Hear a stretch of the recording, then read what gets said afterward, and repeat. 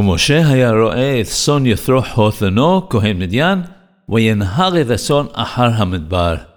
And Moses was the shepherd of the flock of Jethro, his father-in-law, and he led the flock far into the wilderness. We learn from this pasuk how careful we must be to keep away from gezer, from stealing. One who is a shepherd is disqualified from being a witness, but this only applies to one who is a shepherd of his own flock, not someone else's.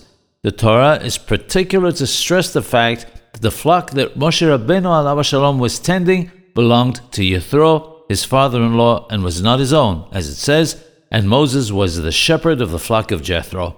The way of grazing animals is to eat grass wherever they see it. This might include grass that actually belongs to someone else. The Torah stresses that he, Moses, led the flock far into the wilderness. In other words, he took them to a place where there were no owners, but all the land and vegetation was hefker, was ownerless. This way, there was not even a hint of stealing. It behooves us all to carry out our affairs in a manner that's not only honest and upright, but also does not give others an opportunity to suspect any wrongdoing.